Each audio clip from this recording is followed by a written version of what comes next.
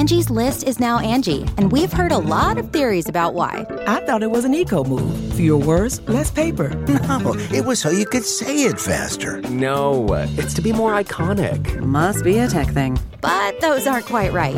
It's because now you can compare upfront prices, book a service instantly, and even get your project handled from start to finish. Sounds easy. It is, and it makes us so much more than just a list. Get started at Angie.com. That's ANGI, or download the app today. Angie has made it easier than ever to connect with skilled professionals to get all your jobs projects done well. If you own a home, you know how much work it can take, whether it's everyday maintenance and repairs or making dream projects a reality. It can be hard just to know where to start, but now all you need to do is Angie that and find a skilled local pro who will deliver the quality and expertise you need. Angie has over 20 years of home service experience, and they've combined it with new tools to simplify the whole process. Bring them your project online or with the Angie app, answer a few questions, and Angie can handle the rest from start to finish, or help you compare quotes from multiple pros and connect instantly, which means you can take care of just about any home project in just a few taps. Because when it comes to getting the most out of your home, you can do this when you Angie that. Download the free Angie mobile app today or visit Angie.com. That's ANGI.com.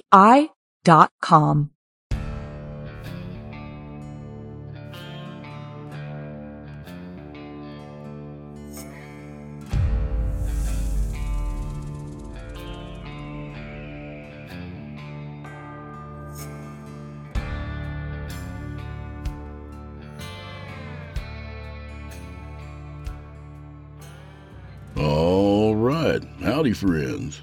Tonight we have a very special episode of Drew Blood's Dark Tales. Don't worry, not the type of very special episode like when Jesse gets hooked on no-dos and Saved by the Bell, or when Edith Bunker seduced that poor burglar with her sexy day dress. Nothing like that. No, tonight we honor our friend Frederick Pangborn, who sent us this last story and shuffled off before we could get to it. Talk about an Irish goodbye. Oh, don't cry, Chester. You know he's up there listening to this right now, don't you? He'd never miss an episode. Sure, buddy. Chester says hi, Fred, and thanks for all the wonderful stories. Come on in, friend.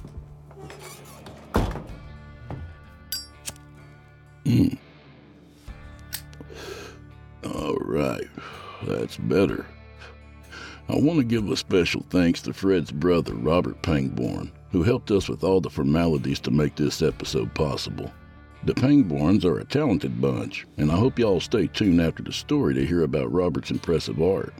Until then, smoke 'em if you got 'em and drink those glasses to the bottom, y'all, 'cause old Drew Blood has a tale to tell. But first... Oh, hey, I didn't see you there.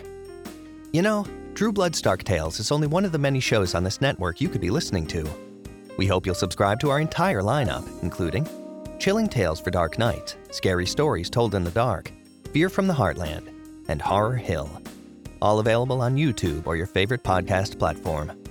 Also, visit simplyscarypodcast.com to become a patron. For as little as $5 a month, you get our entire catalog ad-free and available to download or stream. A bargain. And now, back to the show. So, back from the great beyond, we honor our old pal Frederick Pangborn.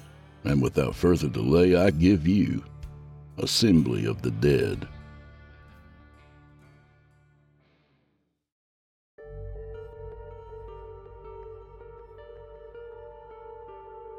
The sun was emerging from the horizon like the head of some angry fire god awakening from its long slumber when they crossed over the Georgia border from Florida. The temperature was already beginning to rise, and the day had yet to even begin.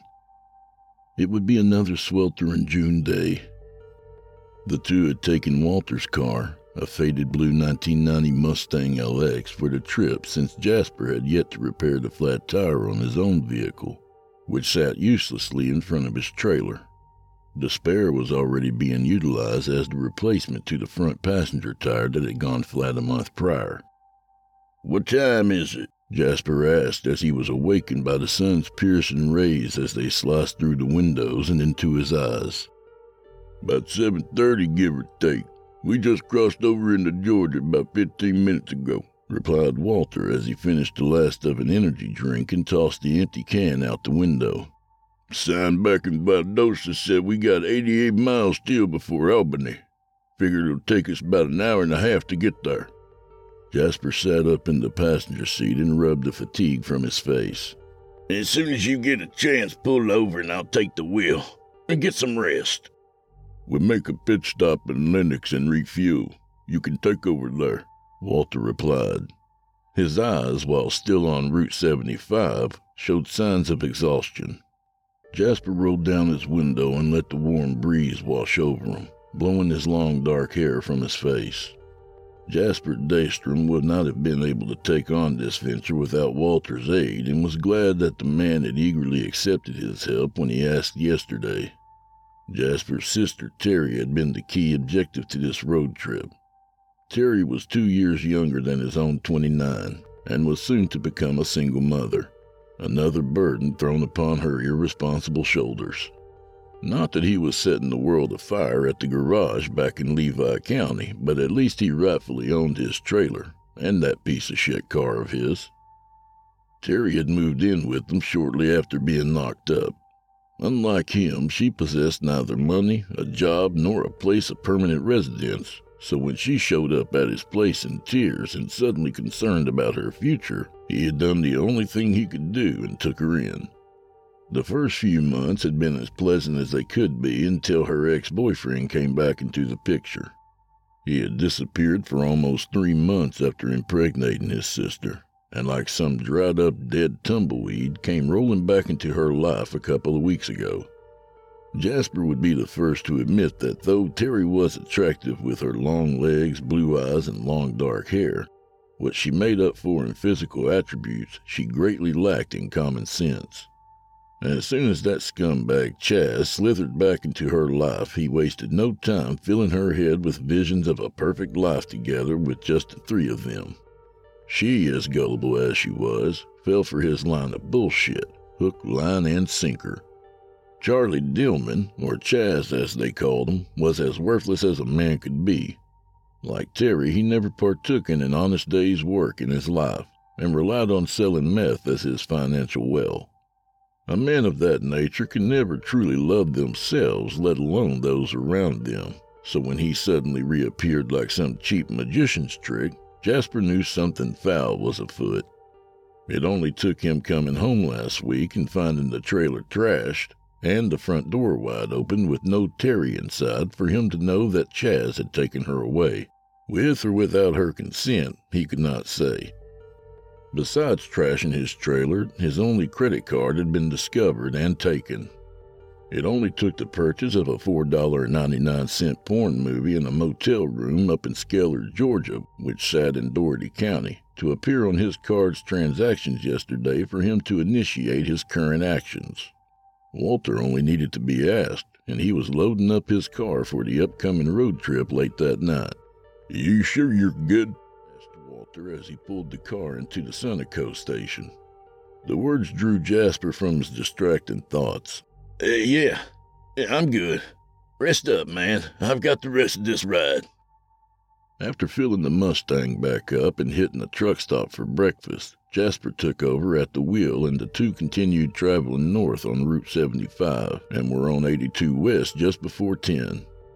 He figured they should be rolling into Skeller about noontime. They gave him a couple of hours of road time to contemplate how he would handle the situation when he eventually found Terry and Chaz.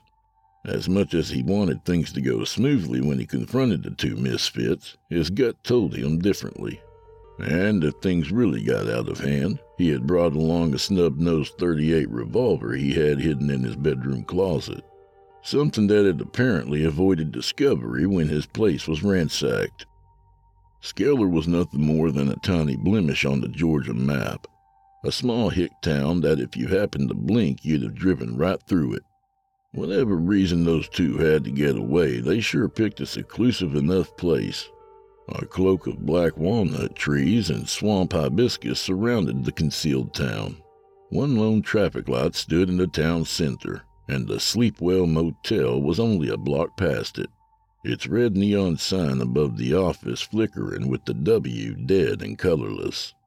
Chaz's black Trans Am was parked in the lot. It looked just like the one Burt Reynolds drove in Smokey and the Bandit, except his was all beat to hell with a blue primer front quarter panel on the passenger side. Jasper pulled the car into the parking lot. "Well, there's that son of a bitch's car," Walter stated as they pulled in. Jasper parked the car 2 spaces over next to it. The parking spaces for the tenants was set across the lot from the motel itself, closer to the street. 5 cars took up spaces in the lot, including Chaz's. The motel was nothing more than a string of single-story rooms with the office attached to the far end. There were perhaps a dozen rooms, and with the cars being parked across the lot, Jasper wasn't able to get an idea which room they might be held up in. People had a common tendency to park in front of their rooms. "What now?" asked Walter. Jasper sighed heavily as he thought out his next move. "Once we get the room number, we'll come back to the car and grab the tire iron." "Tire iron? You're going in hard, huh?" "I don't plan on using it. But I want those 2 to know I didn't drive all fucking night just to discuss the matter over tea." Walter nodded in agreement, and they climbed out of the car. The sun was scorching down upon them as they crossed the cracked asphalt of the lot to the office. Jasper felt as if he were an ant being put under the concentrated beam of a child's magnifying glass. His worn sleeveless t-shirt was sticking to him with sweat. He threw a glance at the rooms as they walked. Most of them had their blinds and curtains closed. In one of those rooms he'd soon find them. Inside the tiny office they found a lanky-looking man about their age behind the counter. His feet propped up on the desk, watching a small portable television nearby. His black hair slicked back with grease and a pair of overly thick glasses resting on his nose. The small air conditioner in the window basked in the room with some form of cool comfort. "Help you, gents?" he asked, his attention not diverting from the talk show he was watching. "Yeah, we're looking for someone who's staying here," stated Jasper as he leaned against the counter. He spotted an open registry book under the man's shoes. "That right? What's their name?" Still, he hadn't thrown the 2 men in his office even a glance.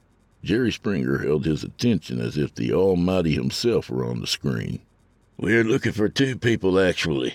Terry Daystrom and Charlie Dillman." It was only then that the man slowly turned his head in their direction. "Who?" "Terry Daystrom and Charlie Dillman," Jasper repeated. "No one here by that name." His head turned back to the television. Jasper threw a glance over his shoulder to Walter, who scoffed. Jasper turned back to the counter. "I beg to differ. Now, if you'd just take a look in that book right there." He pointed down to the book beneath the man's loafers. "I'm sure you'll find who I'm looking for." "Can't help you, gents. No one here by that name, sorry. You sure you got the right motel?" His eyes still fixed to the television. "How many motels you got in this shit old town, asshole? Now check that fucking book like the man asked." Walter, larger and more muscular than Jasper, moved to the counter and slammed his hands on the surface.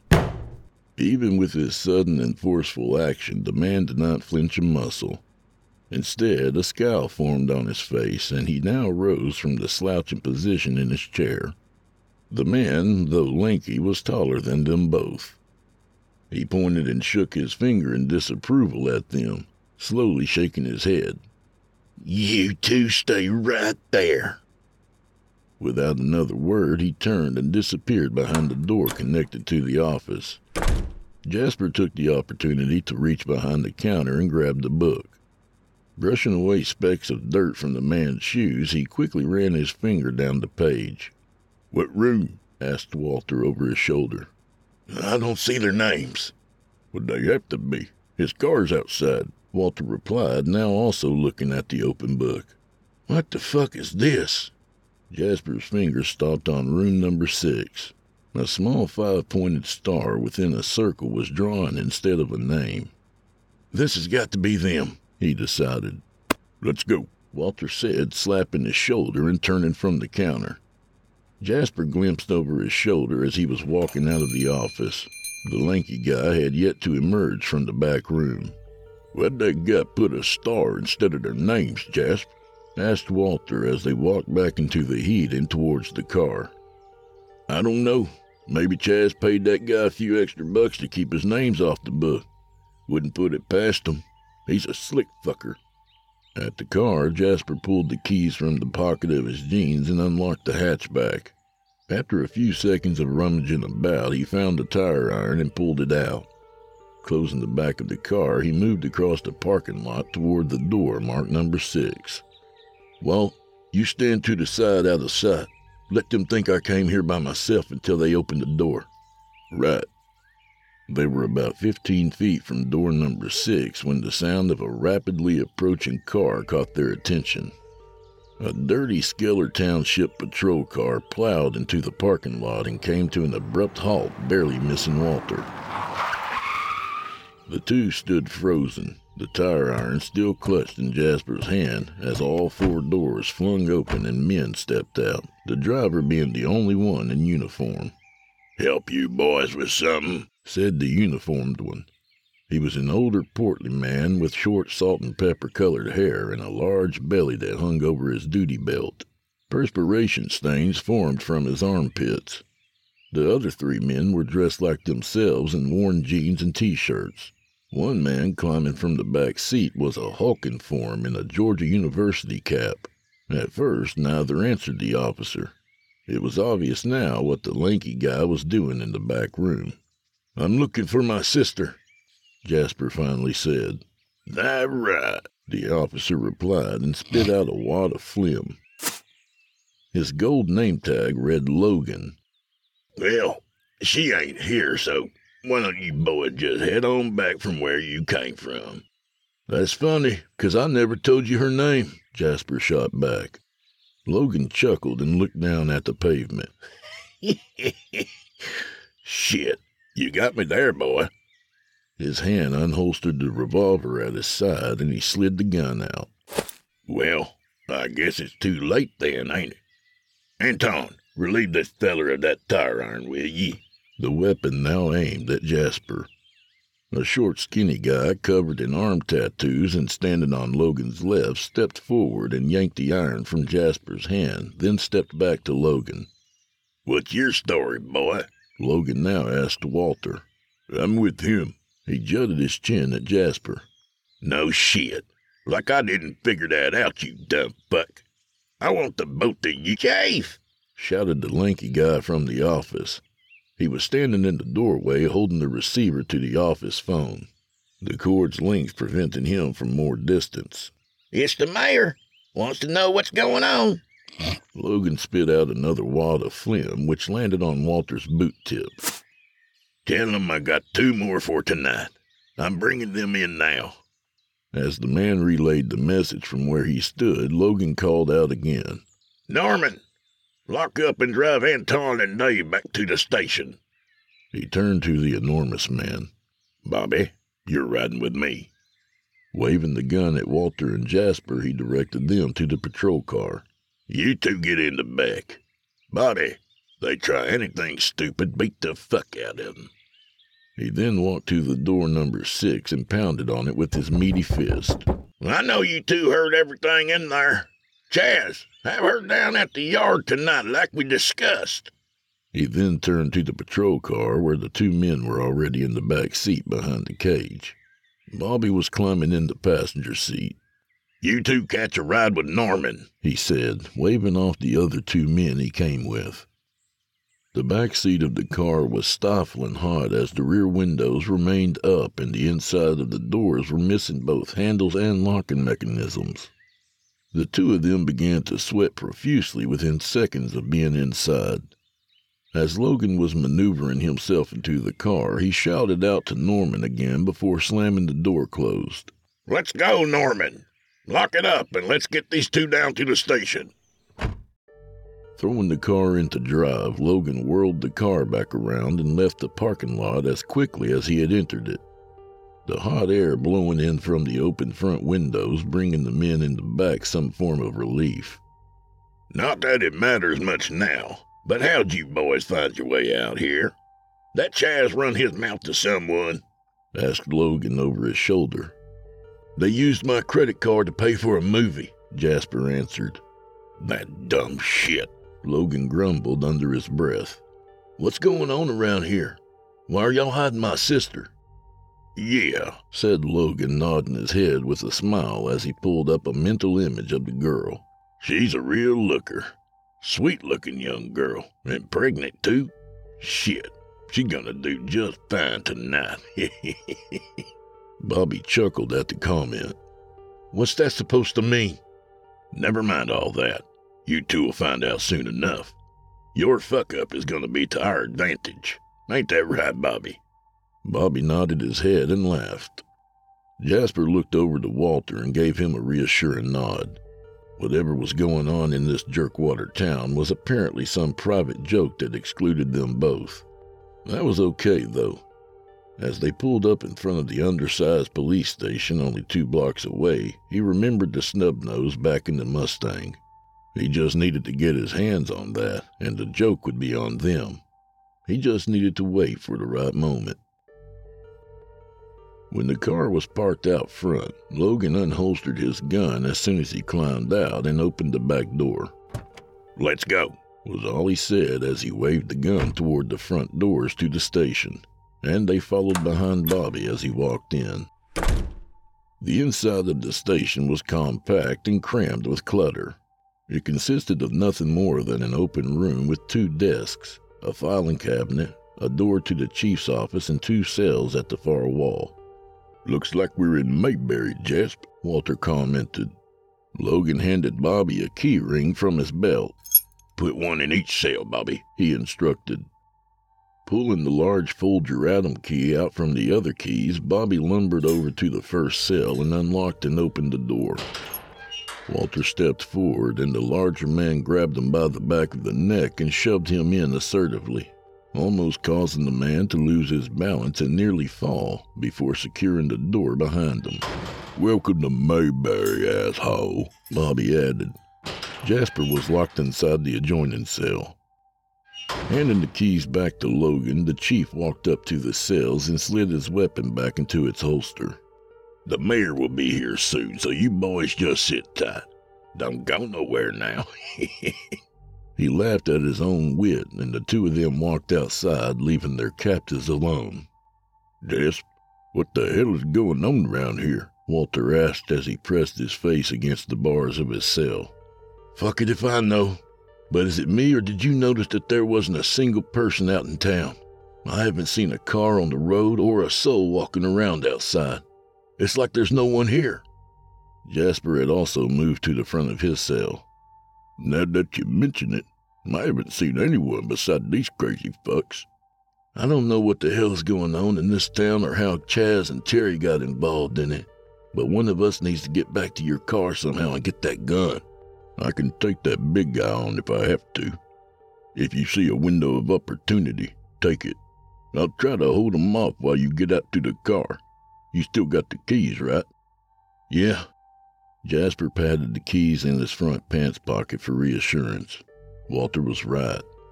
He was stockier than himself and could handle himself in the bar fights he had seen him in. When the shit hit the fan, he'd just have to make sure he hauled ass and made it to the car. They wouldn't have a second try.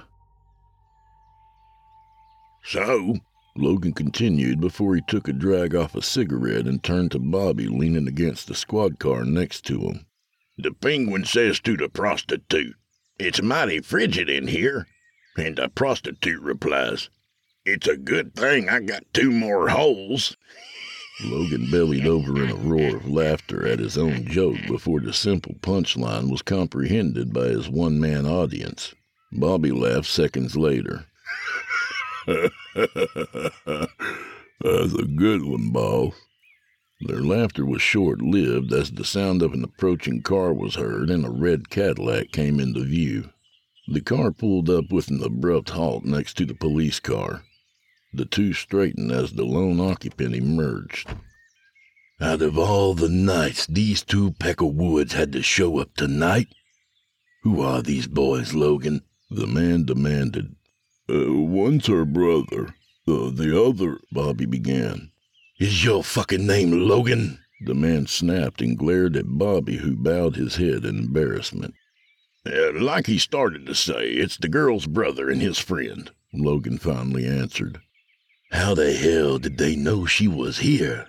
Apparently Chaz used a credit card that didn't belong to him to pay for some movie at the motel. They tracked the card here. The man pulled a handkerchief from his pocket and wiped the accumulating sweat from his face. That moron could fuck up a free lunch. Shit! I'll deal with him later. We can't have anything going wrong tonight. Not tonight, you hear? It's going to be mighty pissed off that these yahoos showed up tonight out of all nights. The man's face twisted from one previously of anger to one of utter despair. They ain't gonna cause no trouble, Logan said reassuringly. I got them both in the holding cells. If anything, it'll be getting a little something extra with these two. Hell, being that one of them is kin to the girl, it might have some special use for them. You never know, right? One would only hope. They say if anyone else knew about the girl, we don't need her whole goddamn family tree showing up here tonight.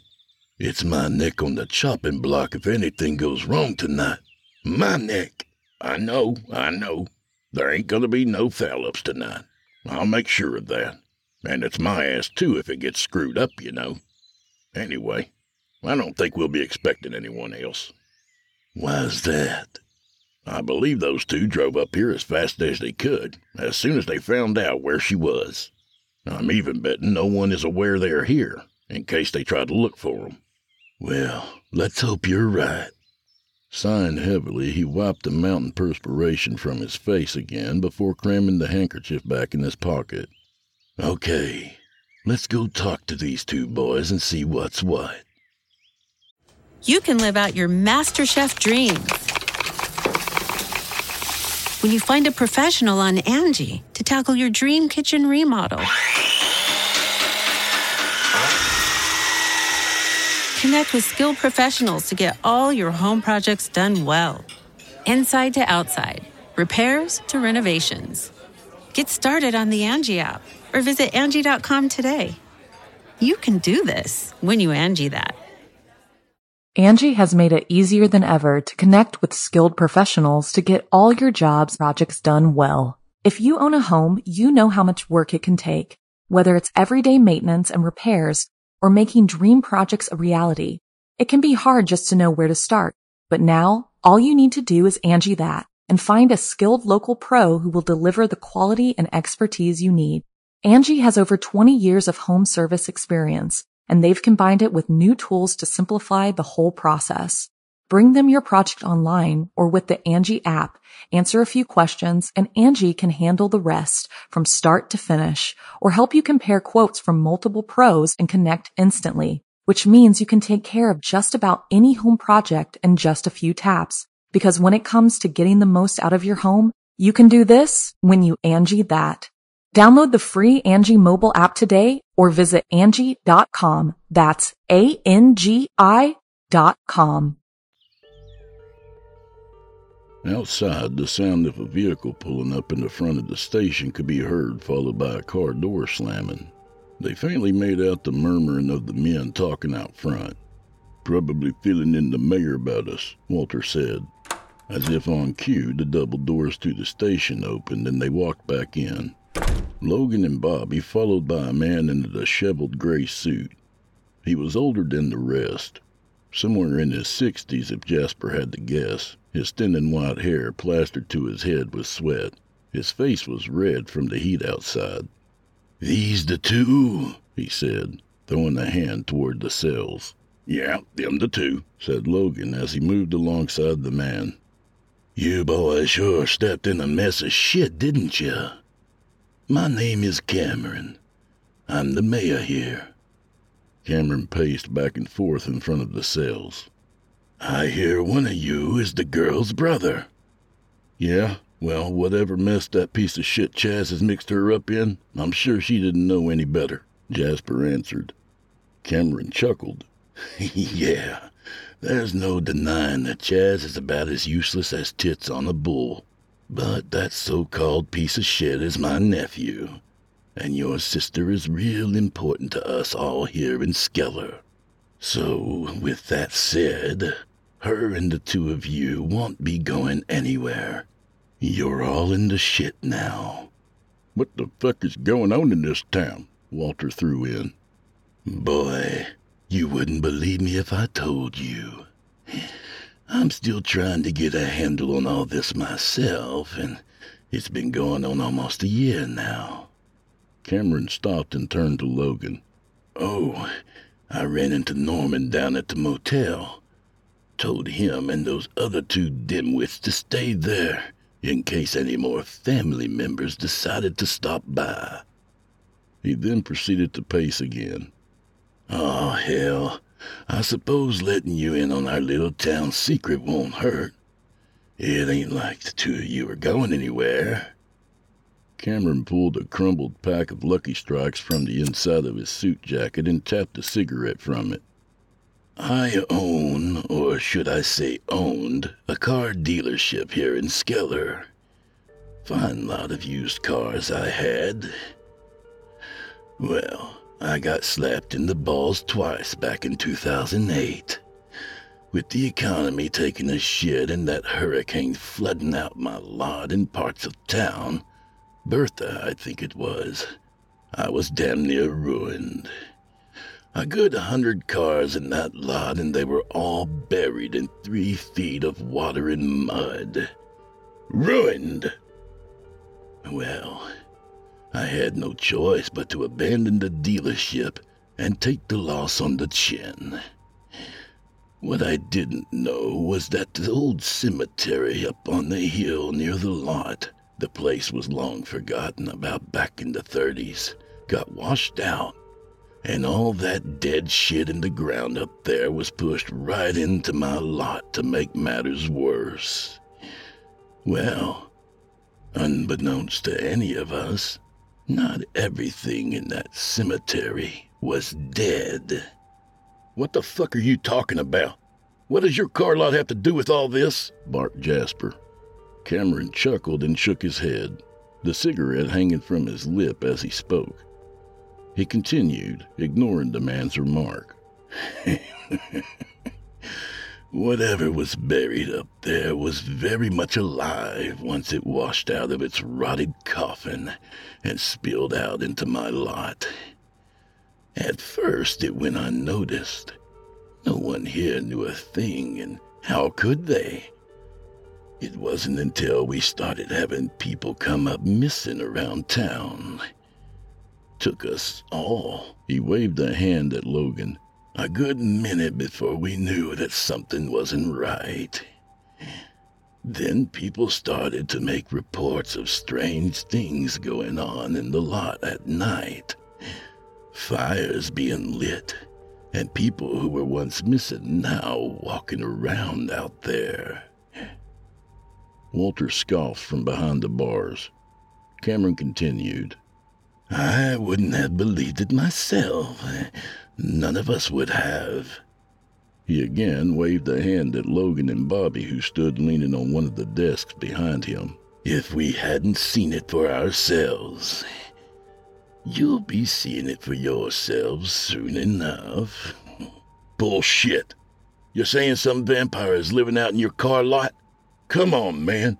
What are you smoking?" exclaimed Jasper. "Ain't no vampire, boy." It was Logan who now spoke. "Shit. It would make life a whole lot easier if old Bela Lugosi were out there. We ain't permitted to speak its name aloud, but the Lord of the Dead is what lives out there now. That thing controls this town. It's the one that sucked the last of the life from this town and let a few of us live. And it's your sister it wants. The child inside her. With that kid, That's enough, Logan. Cameron cut in, taking one last drag from his cigarette before he dropped it to the floor and ground it out beneath one of his brown leather shoes. We've told these two boys enough. They're going to find out firsthand what goes on in that lot at night. He then turned and walked to the front door. I'll see you all there tonight, and vanished into the sunlight. After Mayor Cameron had made his appearance, spun his bizarre and undoubtedly fabricated tale, and departed, Logan and Bobby took turns lounging in the chief's office, watching a small television that remained out their captive's view, while the other left the building. Jasper sat on the floor in the cell's far corner and tried to piece together the dilemma they were in and figure out a way to get the upper hand. The notion that out of the entire town only a handful of people remained, and the rest were, according to Logan and Cameron, all dead and in the abandoned car lot, was nothing short of absurd. Lord of the dead, he snickered to himself. What the hell was going on here? They spoke as if some cult had taken over the community, probably killing those who refused to convert and anyone who was unlucky enough to stop over in the town. And even if some leader to a cult had taken control, what form of leverage did they possess that they could bend the wheels of both the police chief and the mayor himself? He tilted his head back, smacking it gently on the concrete wall behind him. He would just have to play it all out by ear. There were too many unanswered questions and unknown factors to consider any type of tangible plan. He only hoped that these idiots would slip up and give him that window of opportunity to make a run for the car. The two remained silent in their cells and waited as they watched the time tick away on a dust-coated wall clock near the office door. Chester's had once been the sole watering hole for the populace of Skeller, a quaint hole-in-the-wall dive bar only a few blocks from the motel. Now the dank establishment accommodated only a handful of the greatly reduced population. This afternoon, only 2 customers graced its empty dine presence. Cameron and Logan sat quietly at the bar as Dolly Parton's Jolene played on the jukebox in the corner. The two stared blankly into their half-filled glasses, both men in deep, perturbed thought. It was not until the front door opened, allowing the blinding sunlight from outside to briefly explode into the tavern's darkness with a blazing illumination, displaying the array of dust-coated tables and chairs set inside, that the 2 men lifted their heads. Chaz entered and closed the heavy door behind him, casting the room back into its glooming cave-like normality. I guess I'm just in time for a little pre-game celebration, huh, boys? Chaz said gleefully as he strolled over to the 2 men and placed an arm over Cameron's shoulder as he reached over the bar and lifted a bottle of bourbon, refilling their glasses. Drink up, boys, it's on me tonight. Chaz, how about you just shut that mouth of yours for once? Gonna have a few more deaths on our hands tonight, most likely, and you're strutting around like some prize rooster that just fucked the hen house. Logan sneered. Sorry, Chief, but I never did like that son of a bitch Jasper. He deserves everything he has coming to him, and I'm gonna be there to see every minute of it. Ignoring Chaz's boastful statement, Logan turned his attention to Cameron. What time you plan on heading over? Cameron lifted his sleeve and checked his wristwatch. Soon. Exhaling deeply, he lifted the rock glass of bourbon to his lips and finished the drink in one deep gulp, before sliding the glass across the bar to Chaz, who had moved around the other side, taking the place as bartender. Give me another one. He then leaned back in his stool and glanced over at Logan, his face drooping with exhaustion. What are you gonna do when it's your turn to run this nightmare show, huh? Me? Yeah, you. I gotta be honest with you, Logan. I don't know how much longer I can keep this up. This just ain't right what we've been doing, and on so many levels. I can't see myself continuing on like this. I feel like I've aged 20 years since all this started up. You ain't thinking of skipping town, are you? Logan leaned in closer with sincere concern in his voice. If it ever suspected you were thinking of taking off. His words trailing off at the very thought. Well, I don't have to tell you what it would do to you. It was Chaz who now added his own prediction as he poured a fresh drink for his uncle. You know what'll happen if it finds out you've gone missing, right? It'll track you down for sure, and if it don't find you, you can bet your ass it'll have those dead things out there looking for you for sure. He gently pushed the filled glass to Cameron.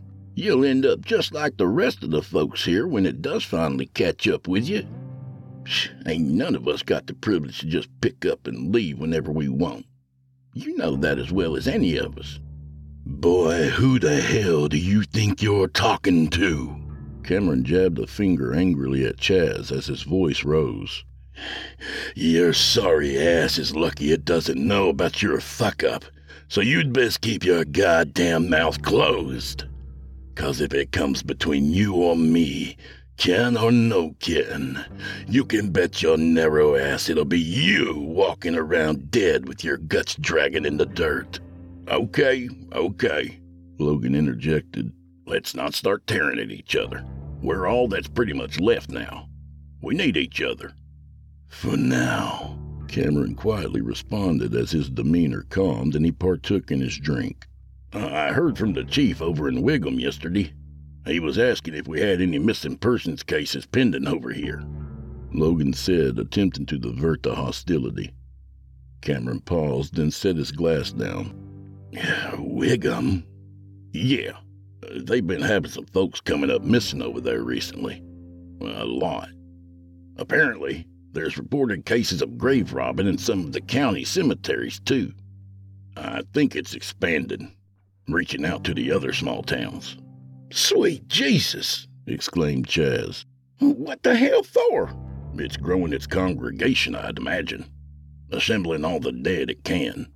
For what? Chaz asked nervously. My only guess is that old mining operation up in the hills outside of town. It has bodies in there night and day digging. If you happen close enough, you can hear them. Hundreds of them just digging. For what purpose, I can't imagine, Logan replied before sipping his own drink. For the living know that they will die, but the dead know nothing, and they have no more reward, for memory of them is forgotten. The words rolled ominously calm from Cameron's lips as he stared down into his empty glass. Both Chaz and Logan turned their silent gazes to Cameron.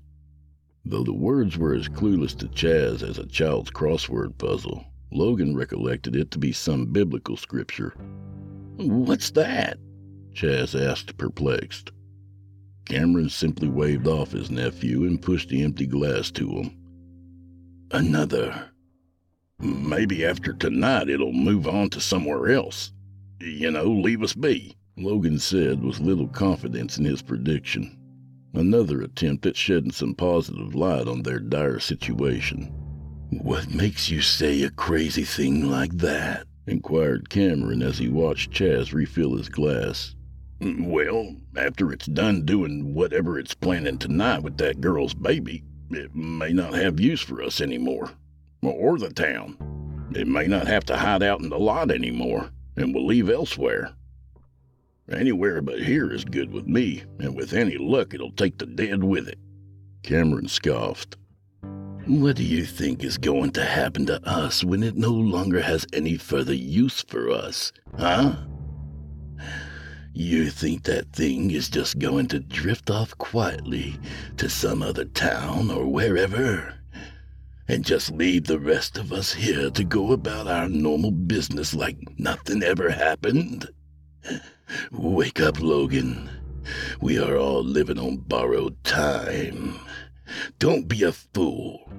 Once we are no longer needed, we'll be lucky if it only kills us, and not make us one of those walking corpses out there to serve it for eternity, and dig in that fucking mine until we're all too rotted to function. A crypt-like silence fell over the trio at their very possible future. The jukebox had completed its list of songs minutes ago, leaving the room unaccompanied by any sound. Cameron checked his watch once more, then sighed, and he polished off his drink and began to rise from his seat. "It's about time I head out there and start getting things prepared. It don't like to be kept waiting." He pointed to Chaz as he started to walk from the bar. "Try not to screw up, boy, and have that girl down there on time, you hear? I don't need to suffer any ill consequences because of your incompetence." "We ain't staying much longer," Logan added. "I'll make sure he's down there on time. I'm headed back to the station in a few anyway." "Well, I guess I'll see you gents there," Cameron concluded as the door opened again, blasting the room with daylight's radiance before closing. Chaz pulled from the bottle of Budweiser he had been drinking and leaned on the bar near Logan. "You really think it's taking people from other towns?" Logan looked about the bar suspiciously as if the vacant furnishings surrounding them could hear, and spoke in a hushed tone.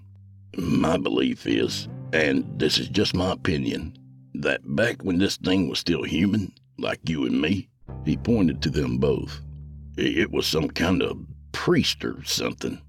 "A priest?" "Yeah, but not like the kind you'd see in church. I'm talking like some satanic high priest or a necromancer. Hell, that thing probably had a whole congregation of followers when it was still alive." "What's a narco?" Chaz struggled to repeat the word. "Never mind. I found this on the internet. It's what I believe that thing is. Hold on." Logan pulled out his wallet and scanned the empty bar again before removing a folded piece of paper from it. Unfolding it, he read, "It says a lich is said to be a powerful sorcerer who, through an ancient necromantic process, holds death itself at bay by gaining eternal life as an undead. The lich is deathless. Though it is nothing more than rotted flesh, it still retains its knowledge and memories from its previous life. Death has brought greater changes to this undead abomination, which no longer needs to eat, sleep, or breathe, and is consumed by an infernal hatred of the living." Logan paused and looked up to see if Chaz was paying attention, then continued, "To sustain the dead husk of its newly acquired form, it must drain the essence of the living beings, who in turn are transformed into lesser undead servants." After relaying the information, Logan folded the paper and slid it back into his wallet. "I've been doing some digging in that old cemetery up on the hill just outside Cameron's lot, too." "And?" "It was called the Divine Gate Cemetery. Been around since the late 1800s, and was closed off sometime in 1936. The cemetery wasn't very big, and once the county built a new, larger one, there was no reason to keep cramming people into an already filled one. Some people are said to be buried on top of older graves. Did you know that?" Enthralled by the story, Chaz only shook his head dumbly, letting Logan continue. "Well, there was a small area sectioned off in the back for what you might call undesirables." "Undesirables?" "Yeah, you know, criminals, vagrants, murderers, all those worthless vermin of society. Your type of people. Apparently, the church involved with the cemetery was being paid handsomely under the table to covertly dispose of these people. It was there that our friend was most likely washed out from during all that rain." "The internet said all that?" Chaz asked intently as he tried to pull from the bottle that he had already emptied minutes ago. "No," snapped Logan irritably. "Of course not. It's called police work, fool. But I did do some snooping around out there a few months ago and came across the remains of a coffin. It had these crosses and religious designs carved all over it, and it was wrapped in these rusted chains." "Chains? Why would someone go and chain up a coffin?" "A precautionary measure to keep whatever was inside from getting out, I would assume. Once that rotted coffin was washed out, though, it didn't have all that dirt on top of it to keep weighed down and secure. When I found it, the side was all busted open like something inside forced its way out. I can only guess that when it died and was buried under lock and chain, it wasn't really dead. Dead enough to bury, sure, but not really dead, you know. Somehow it's... Logan struggled with his thoughts. Its essence managed to survive even after death, and by some means beyond me, it was able to resurrect its corpse once it was freed, coming back to start up whatever unholy intents it failed to achieve in its past life.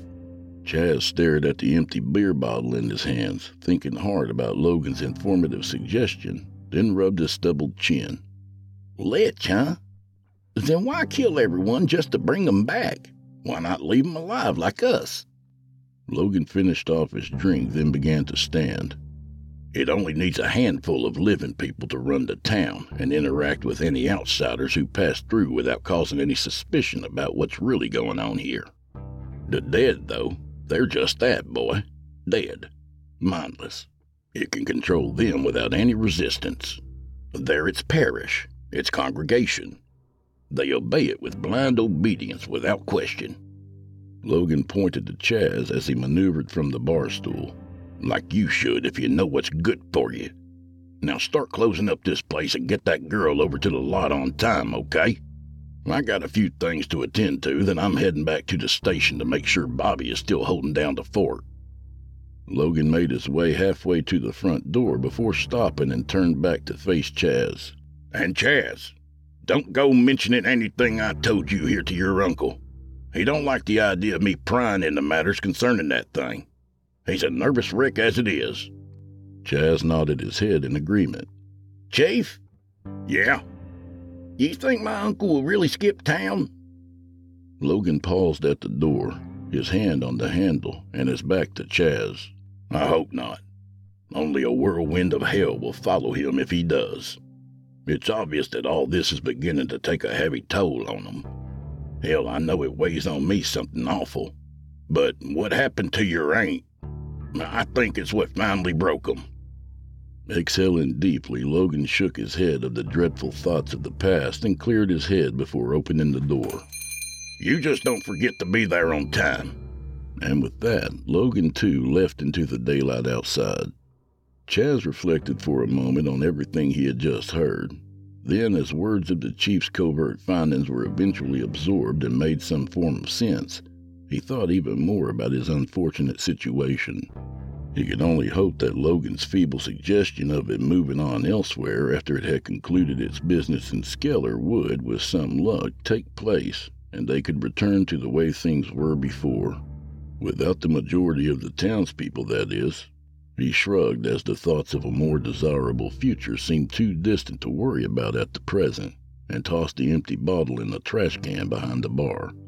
As he made his way to the door, he turned off the interior lights as well as the switch to the neon sign outside above the door. Using the spare key to the bar, he locked the front door as he stepped outside. The sun had already begun to dip past the distant rooftops, yet the stifling humidity still lingered as if awaiting his emergence from the air-conditioned interior of the bar, and rapidly sucked at the very air from his lungs. As he climbed into his car, parked halfway up on the curb, he threw a quick glance at the surrounding area of storefronts across the street as he donned his sunglasses. A movement caught his attention, and he squinted to an alleyway separating a coffee shop and a hardware store. It took but only a second before the movement was identified as a person slowly shuffling toward the sidewalk from the shaded confines of the back alley. It was a man in a dirty, wrinkled gray suit. The tone of the man's skin was a darker gray than the suit itself. It wasn't until Chaz studied the man more intently that the side of the man's badly burnt face became apparent. Despite the seared facial flesh being blackened and peeling off the skull, he recognized him as Albert Wallace. He owned a dry cleaning store in town, or used to. The front of his once white shirt was now stained with blood from the deep gash across his throat. The man stopped short of the storefronts and simply stared in Chaz's direction as he swayed back and forth. The disturbing sight quickly erased what little normalcy he had just experienced in the bar moments ago, and refreshed his present nightmarish status. His lips quivered as he muttered, "Fucking zombies." He swallowed hard as he stiffened himself and rolled down the car window. What the fuck you looking at, Mr. Wallace, huh? He shouted across the street as he started up the car. You goddamn freak! Wallace did not respond to the shouts and continued to stare from across the street, still swaying slowly back and forth as if watching, observing. A dreadful thought then occurred to Chaz. Had the dead been ordered by that thing in the lot to watch over those still alive in town, acting as its eyes and ears and monitoring their whereabouts? A shiver ran up his spine and he promptly threw the car into gear, tearing over the curb and squealing the Trans Am's tires as it turned and raced away. Cameron checked his watch again. 9:07. As he patiently waited in his car, parked across the street outside his once proud car lot, he took another drag off his cigarette, then grabbed a plastic bottle of chewable antacids from the passenger seat. The berry-flavored tablets crunched between his teeth as his gaze wandered to the clear night sky, then back to the closed vehicle gate allowing access to the back of the lot. The calm before the storm, he thought, just before his line of thinking began to drift back to a time before the initial arrival of the vile corruption of his town. Leaning back in his worn leather chair, he stretched his back and groaned loudly before directing his attention back to the disarray of paperwork strewn upon his desk. The time he spent at the car lot seemed to lengthen by the week. The silent wall clock read 10:20 in the evening.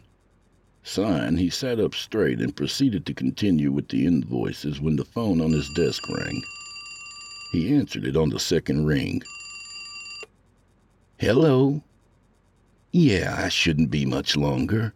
Just trying to organize this shit show on my desk. That flood damn near ruined the lot.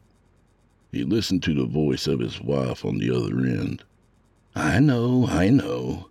You don't have to tell me. You're preaching to the choir, woman. He listened again, then checked both his wristwatch and the clock on the wall of his office. I should be out of here in 20 minutes, no later. Yeah. Just leave it covered on the stove. I'll get to it when I get home. Okay. See you then. Love you. Bye. Hanging up, Cameron began to separate the paperwork into individual piles. It was then that the distinct squealing sound of metal grinding against metal was heard. His head quickly turned to the picture window to his right. The view outside the window granted him visibility to the vehicle gate in the back lot and a portion of the back lot itself. A lone street light next to the gate illuminated the area more than well enough.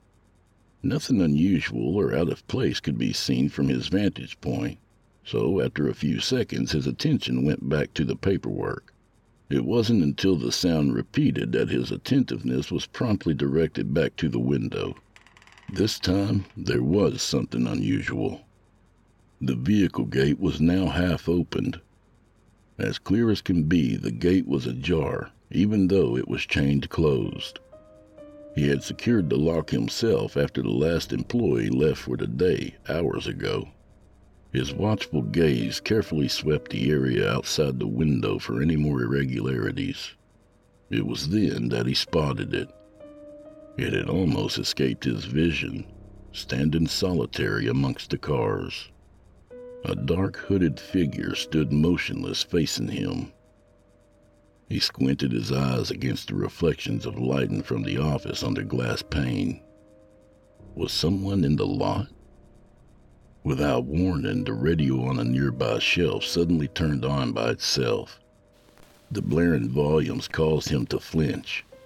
There was nothing but static.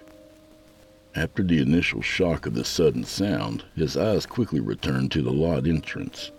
The gate was now back in its original closed position, and the dark figure was no more. Before he could question his own sanity, the deafening static suddenly gave way to a voice. It was that of some evangelist in a strong southern accent. Ecclesiastes chapter 9 verse 5.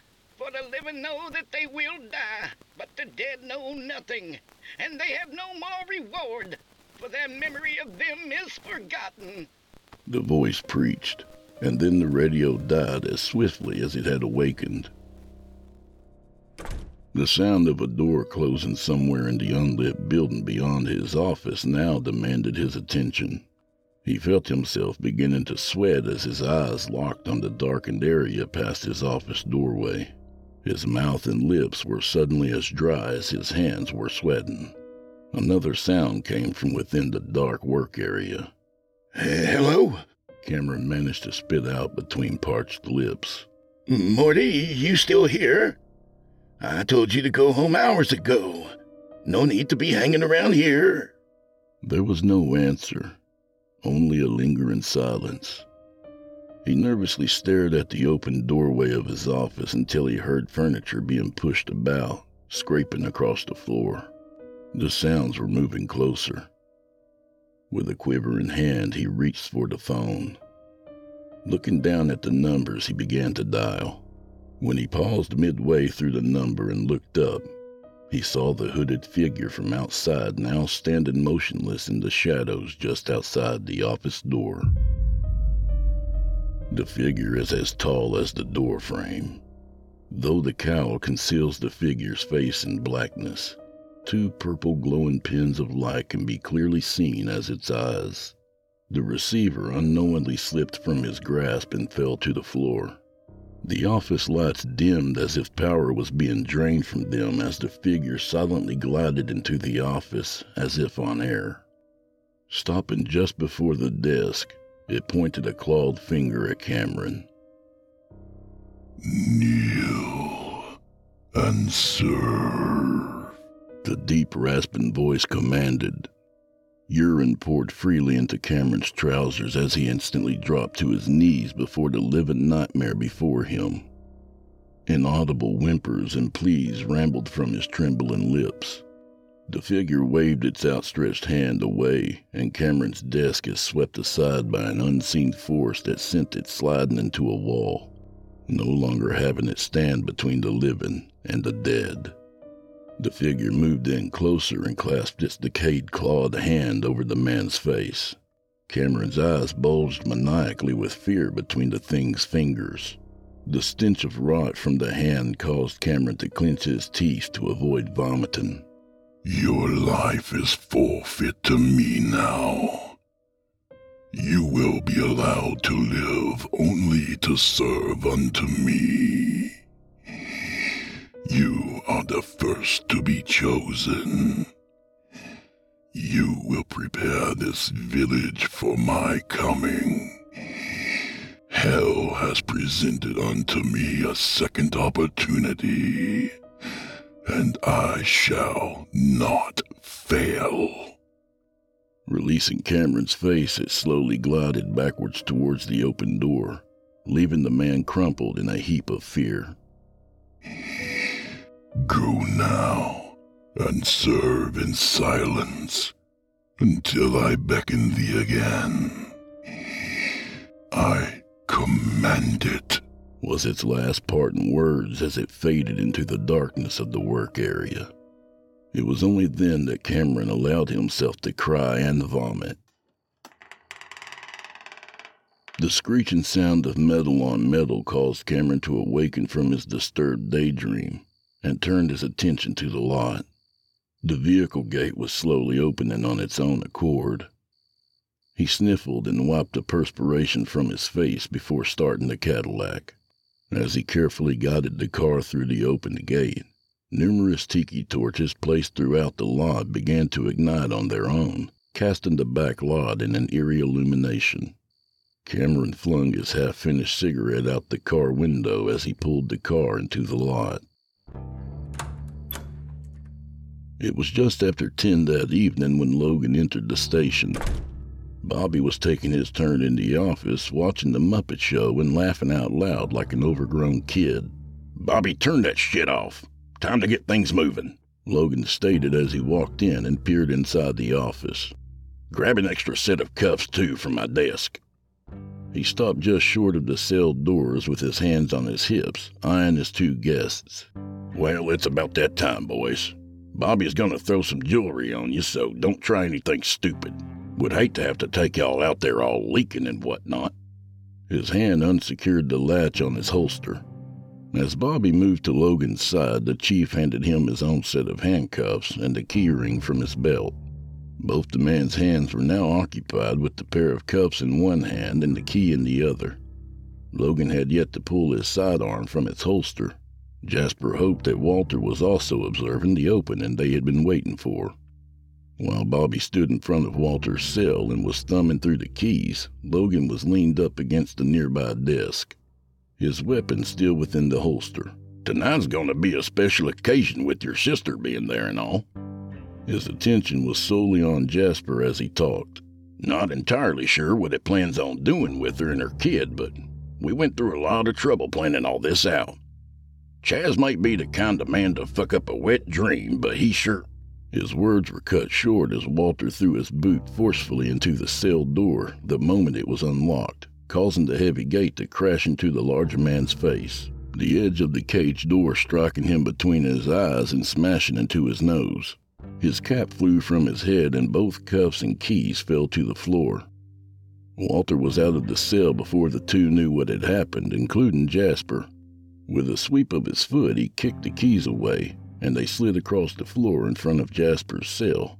Bobby had stumbled backwards and fell into one of the filing cabinets, his hands cupping his face as blood poured from his broken nose. Logan froze, his eyes wide in shock. He pulled his attention away from Jasper just as Walter was on him. Jasper could hear Walter landing blows on the chief as the two scuffled. Snatching the keys from the floor, he attempted to insert the correct key into the keyhole of his cell from the opposite side. Logan fell to the floor after his face had blocked several of Walter's punches. From the other side of the room, Bobby was scrambling to his feet, the lower portion of his face painted in blood, his teeth clenched in anger. Just as Walter and Bobby were going at it, the key slid into the lock, and with a twist, the cell door opened. "Get your ass out of here!" yelled Walter just before Bobby landed an uppercut to his sternum, doubling him over. Logan was regaining his senses and rolling over onto his knees like an upended turtle, his hand reaching for his gun. Throwing one last glance at Walter, Jasper rushed from the station, leaping over Logan in the process. The night air was warm and filled with humidity as he burst from the station doors. He threw quick glances to his left and right for any more opposition before he ran toward the main road in town and a motel. For a moment he thought he might have gone in the wrong direction, as nothing looked familiar from his earlier ride to the station. But the sight of the lone traffic light through the distant trees reassured him of his present course, and he ran faster. He was soon crossing over the main road into the motel lot. Walter's Mustang sat in the lot, but Chaz's car was nowhere to be seen. He had missed them. The motel itself was closed. A green neon no vacancy light was now on beneath the motel's name. Pulling the car keys from his pocket, he fumbled at the door's lock.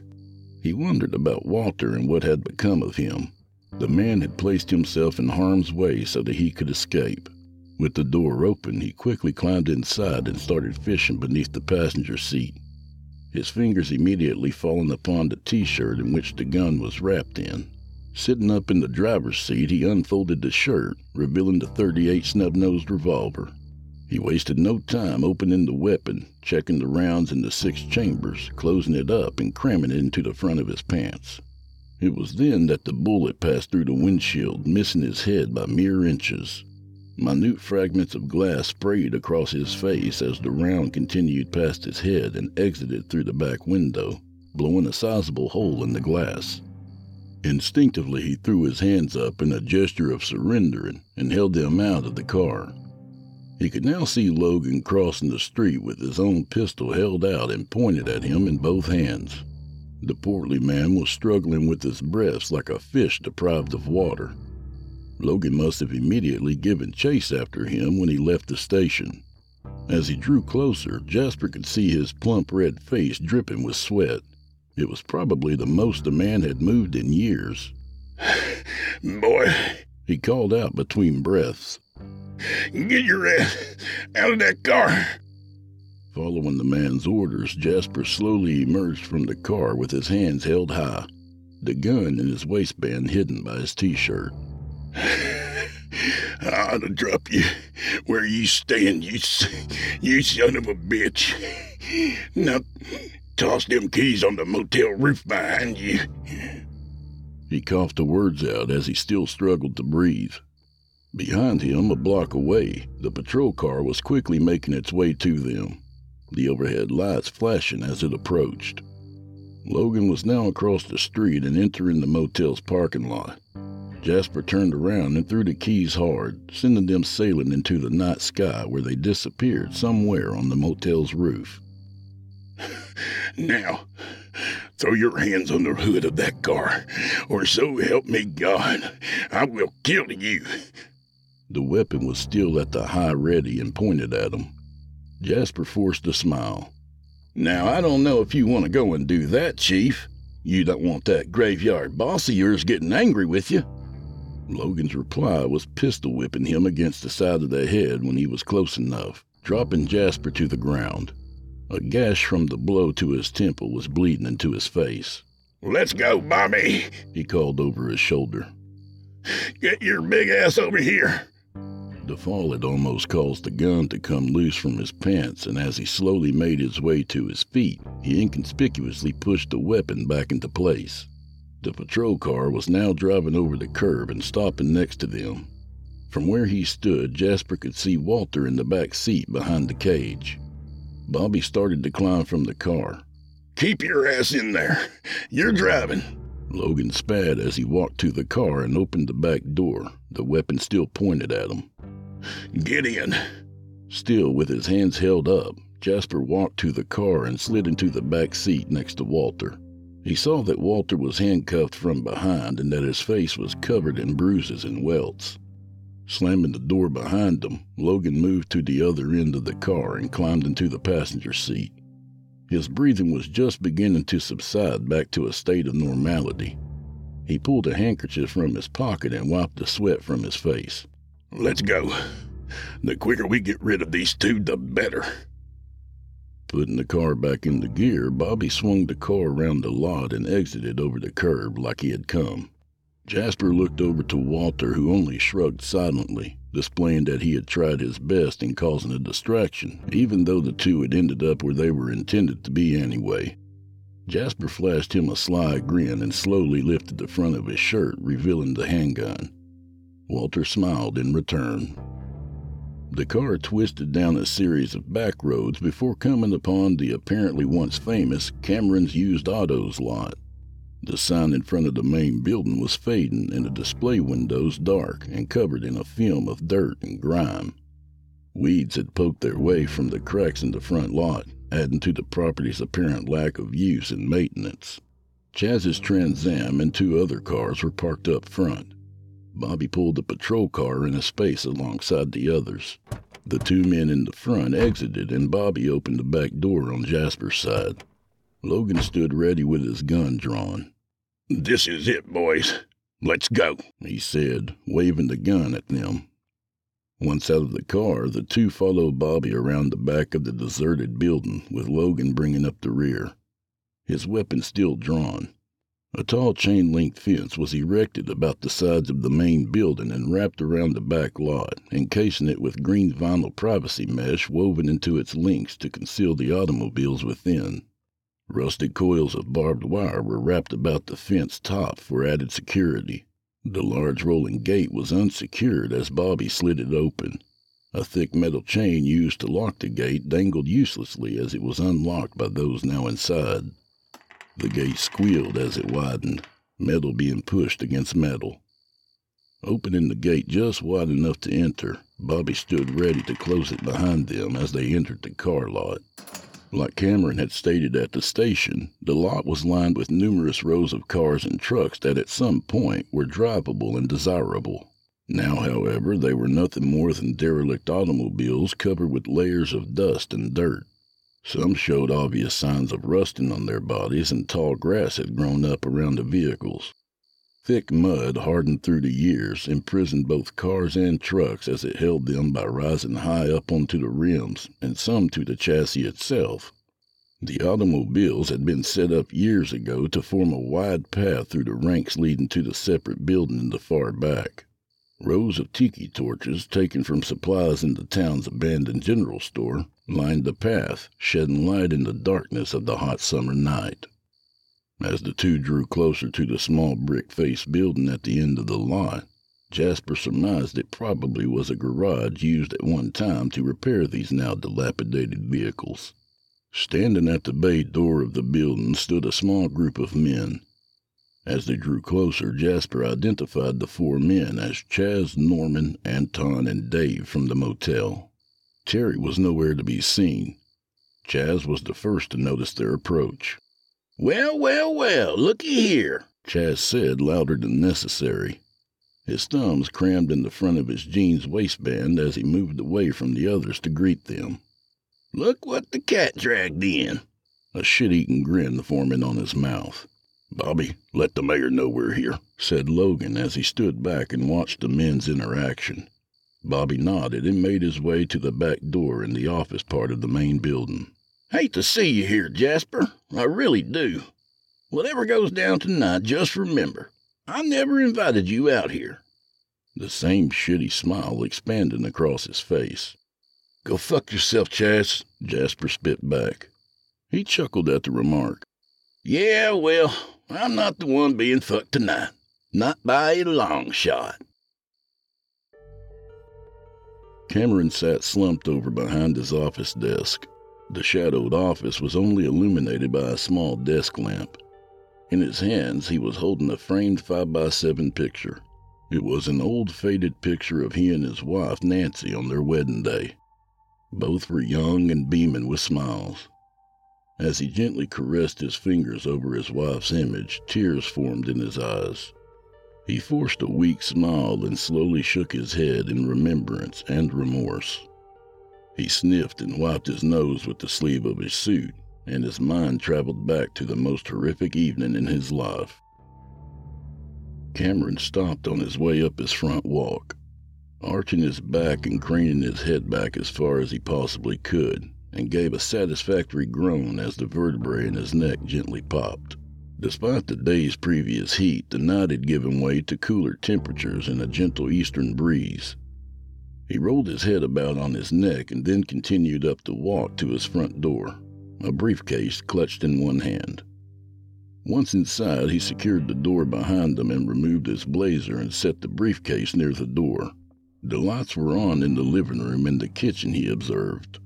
"Nancy, I'm home," he shouted as he made his way sluggishly to the minibar in the living room, where he began making a bourbon and coke. "I hope you didn't make anything for dinner," he called over his shoulder. "They ordered pizza tonight. That damn council meeting went with no end in sight. Lord knows I tried to get out of there as soon as I could." He sipped his drink, then turned and looked around. The house was silent and appeared to be empty. "Nancy!" With his drink still in one hand and his other undoing his tie, he started to walk through the rooms of the first floor. Nancy's name was called out as he moved.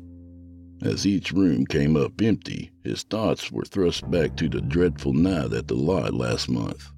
So far, only he and Police Chief Logan were the only ones visited by their undead and unwanted guest, each of them being chosen to live only if they silently served its immortal needs.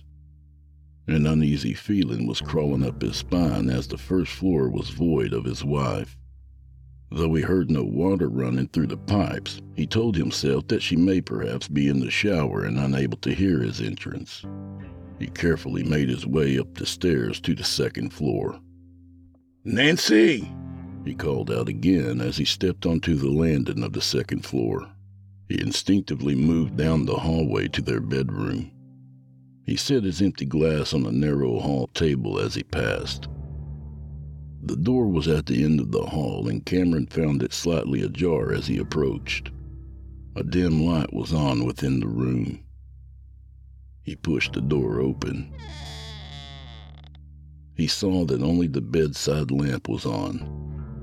He immediately spotted Nancy standing in the far corner of the room, facing the wall like a punished child.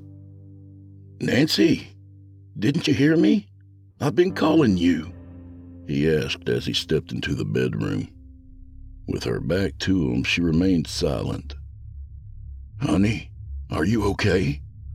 He inched closer and reached out to touch her shoulder. "Nancy?" Before his fingertips touched her flowered dress, she slowly turned around as if only then acknowledging his presence. Her skin was a light shade of bluish gray, and her blankly staring eyes were a dead milky white. A meat cleaver was buried deep into her forehead and nose, almost splitting the upper portion of her head in two. Drying bloodstains and particles of brain matter covered most of her face and dress. "I hear and obey its command," her voice said automatically just before Cameron screamed uncontrollably. A knock at the closed office door jolted him from his trance, and Cameron was thrust back to reality. The knock came again. He quickly set the picture down on his desk and wiped the tears that streamed down his face. "Yeah," he answered in a hoarse voice. Bobby appeared in the open doorway. "Sorry to bother you, boss. They're ready outside." Cameron nodded vigorously and stood up. He made a feeble attempt at straightening his suit and adjusting his tie as he regained his composure. "I'll be right there." Bobby nodded in silent reply and left. Once Cameron was satisfied that he was alone again, he lifted the picture and carefully removed the photo from the frame, before slipping it into his suit pocket. Patting the pocket for reassurance, he made his way outside to join the others. A door slammed, and Cameron now emerged from the back of the dealership with Bobby in tow. He was wiping away sweat from his face and was for some reason adjusting his tie as if he were late to some council meeting. "How are we looking?" Logan asked as the mayor neared. "Everything is set." He now turned to Chaz. "Go tell them to get into position and let's get that door open." Chaz nodded and walked back to the garage and the other three. Logan poked Jasper in the back with the barrel of his gun and gave Walter a slight shove. "Walk." "What kind of shit show you have going on here, Chief?" Jasper asked. "A bunch of grown-ass men acting like little fucking kids." "You're a real hard-ass, ain't you, boy?" Logan replied from behind them. "It's easy for someone to have faith and act all brave in the light of day. But take that same man and put him in the cold dark of night alone and in its presence. Shit, all that strength and faith goes right out the window." As they moved closer to the garage, Chaz and the other men were already taking hold of the larger bay door and lifting it up. As the door rolled up into the building, Jasper could see nothing beyond but blackness. It wasn't until they lit two more tiki torches, one at each of the openings, that he could make out the front of a school bus inside.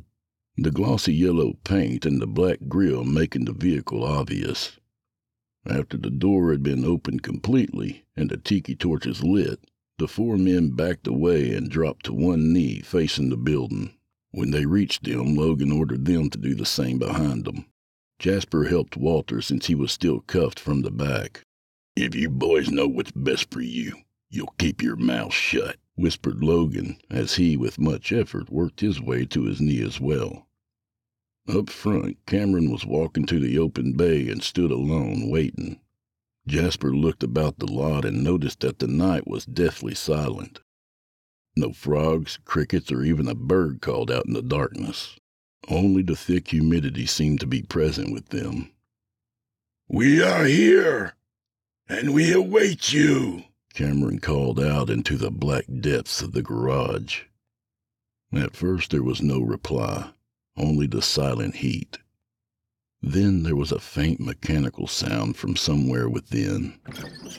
The distinct noise of the folding doors of the bus being opened, and the sound of footfalls descending the vehicle steps followed shortly. Jasper squinted his eyes, hoping to glimpse this so-called Lord of the Dead, which had decimated this town, and held its few remaining inhabitants in its grip of devoted fear. Taking form within the building's gloomy interior, a shape grew as it neared Cameron, only to stop just inside the open bay, leaving it a shrouded silhouette. As he squinted harder, it seemed that tiny purple lights replaced the eyes of the mysterious form. The flickering light from the torches were apparently playing with his vision. Cameron was now speaking to the shape, but his words were inaudible. He then dropped to one knee and bowed his head before the hidden shape. As he remained there on his knee, a hand reached out from the shadows and was placed on his head briefly before returning to the dark. Then, without warning, a stream of colored water shot forth and splashed upon Cameron's head. The tinted red liquid splashed noisily onto the crown of his head and ran down the back of his neck and into his clothing. It was then that Jasper realized what was taking place. Cameron was being urinated on. He was letting it piss on him. Blood-mixed urine. The baptism of urine lasted almost as quickly as it had started, and when the stream died down, Cameron stood up and turned to the men behind him, trickles of steaming red piss running off his head and into his eyes and mouth, the front of his stained shirt soaking in the bloody urine. "Logan," he called, "bring one of them boys up here." Logan gripped Walter by the neck of his shirt and pulled. "You're the lucky one, fighter. Get on your feet." "Get your fucking hands off me, pig," yelled Walter as he attempted to break free of Logan. Jasper was now standing and grabbing at Logan. "Bobby," the police chief called. In an instant, the enormous man was present. Jasper heard the rapidly approaching footsteps and turned only to have something smash into his face. The blow toppled him immediately, and Bobby stepped over Jasper's crumpled form and delivered the same blow using the axe handle end of a fire axe to the side of Walter's head. Walter's legs buckled, and the fight in him was quickly extinguished. With Bobby's help, Logan dragged Walter away and past the rank of men in front of them. "Chaz, go sit on that one," said Logan, jutting his chin to Jasper as he passed. "Norman, fetch the bucket. Anton, Dave, help us keep this one still." Jasper was still seeing a barrage of flashing stars before his eyes and having difficulty finding his balance when Chaz pushed him back to the ground on his stomach and pressed a knee in his back, his hands pinning his shoulders and head down. At the garage, Norman was grabbing a metal pail from a nearby car and came rushing back to the others. 3 men held a still-dazed Walter in place on his knees while Bobby took a step back, still holding the axe. Norman dropped the bucket in front of Walter and moved away. Bobby positioned himself next to the secured man and looked up to Cameron. Cameron gave a quick nod, and with that the other 3 tilted Walter forward, his head dropping down, exposing the back of his neck. Chaz grabbed a handful of Jasper's long hair and pulled back hard, lifting his face to witness what was about to transpire. "Like I told you, Jasper, I'm not the one who's going to be fucked tonight," he sneered. In one smooth motion, Bobby brought the axe high above his head and paused for a second, before bringing it down in a powerful blow. The axe blade connected with the back of Walter's bare neck, decapitating the man instantly in one devastating strike. Jasper screamed as his friend's head dropped away and rolled off. A fountain of blood spouted from the severed neck, and the men holding Walter quickly aimed the flowing stream, so the blood gushing out no longer splattered onto the ground, but into the pail where it rapidly collected. Once the flow had ebbed and the pail filled, Walter's body was dropped, left discarded in the dirt.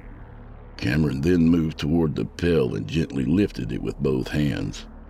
He then turned back to the open garage and slowly stepped forward. He paused just shy of the open bay and held out the bloodied pail. It was then that it moved from the darkness and into the light of the torches.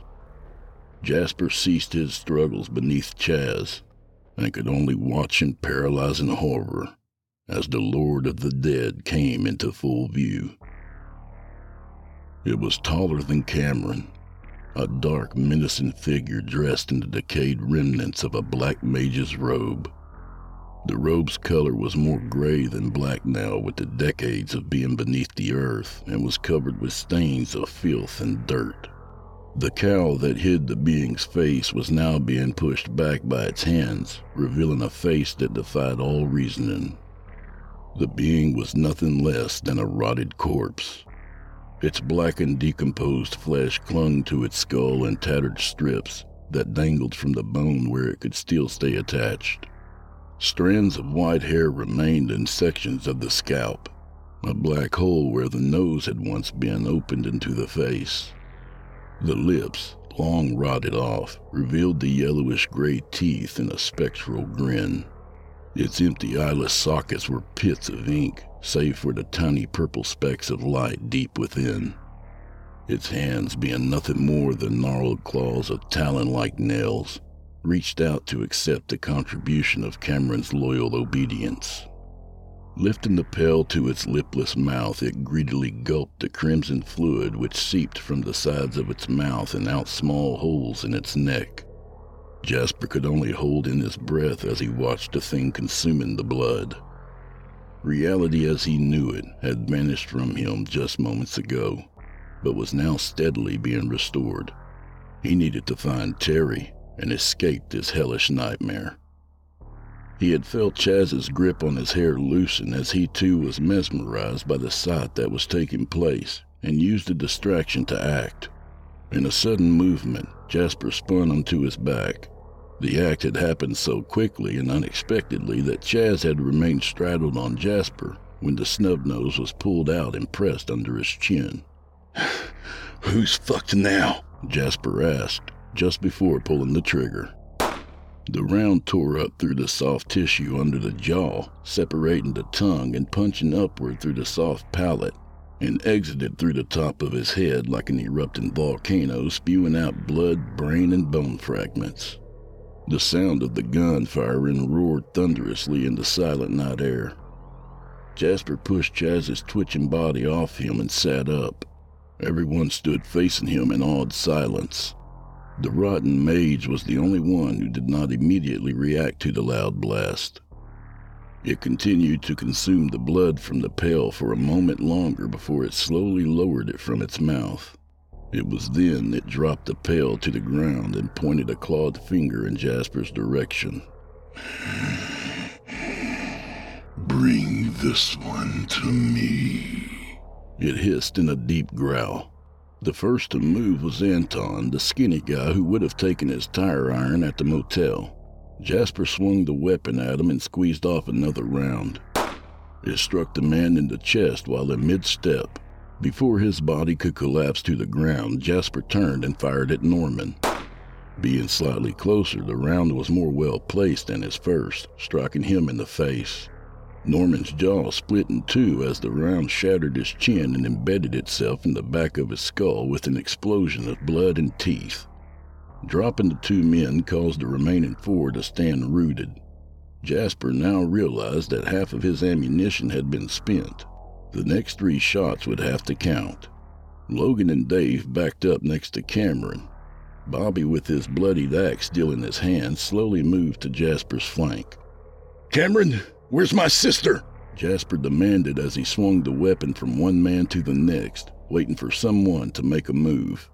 When no one answered, he moved closer to the 3 men and pointed the gun directly at the mayor. "I will drop you like a bag of dirt. Where's Terry?" It was not Cameron who answered, but his undead master. "Let him pass," it commanded and stepped aside. Cameron and the others did the same, allowing Jasper to access the open bay door. Logan sheepishly gestured to the bus. "Go on in, boy. We won't stop you." Still holding the gun at them, Jasper slowly crept into the garage. The master's skull turned, observing the definite newcomer's movements as he passed. The inside of the garage was filled with the mixed stench of car oil and decomposing meat that lingered heavily within the blackness. Jasper felt bile churning inside him. It took a moment for his eyes to adjust to the darkened interior as he scanned his surroundings. The flickering torches behind him cast dancing shadows that played about the many workbenches, shelves, walls, and the bus itself. He turned behind him and saw that no one had followed him inside. Instead, they remained just outside the door, watching. He turned his attention back to the bus. The folding doors were still open from when it came out, but there was something else. He then noticed a shape against the side of the bus that stood out against its bright yellow color, even in the darkness. He moved cautiously closer. Even with the lack of light, he could make out the form of a person. They appeared to be sitting against the side of the bus. "Terry?" he whispered. The shape did not reply. "Terry!" Details of the shape were obscured still, and it was only when he positioned himself so that his back was no longer blocking the torchlight outside that he was able to see more clearly. It was Terry. Her arms hung listlessly at her side. Her head drooped into her chest. Her bare legs spread outwards across the cement floor. Her body nude. Jasper fought back tears and inched closer. "Terry, it's me, Jasper." He gently lifted her chin and delicately brushed her long, matted hair away from her face, revealing her empty eye sockets. Her eyes had been savagely removed from her head. He gritted his teeth and looked downward from her face. It was then that he saw that her lower abdomen had been cut open. Her innards had spilled out from the deep wound and collected on the floor between her feet. Her child no longer present. He tightly closed his eyes as the tears could no longer be contained. He wept while he held on to the side of the bus for support. The despicable scene of Walter's decapitation crept into his mind, and deep inside of him a vengeful flame was igniting. His own welfare was no longer a concern. He would take out Logan first and retrieve his gun. Then he would slaughter the rest like pigs. He rose and stepped away from Terry. "They'll all pay," he whispered to her and turned to leave the garage, the pistol gripped tightly in his hand. He had taken only a few steps before stopping. The way was now blocked. Logan, Cameron, and the others were nowhere to be seen. Instead, a wall of bodies had silently formed outside the bay doors. There were easily 100 of them. The townspeople had returned by the silent beckoning of their master. A mass of dead people in various forms of decay now blocked his way. More were still crawling out from the insides of distant cars and lumbering to join the mass.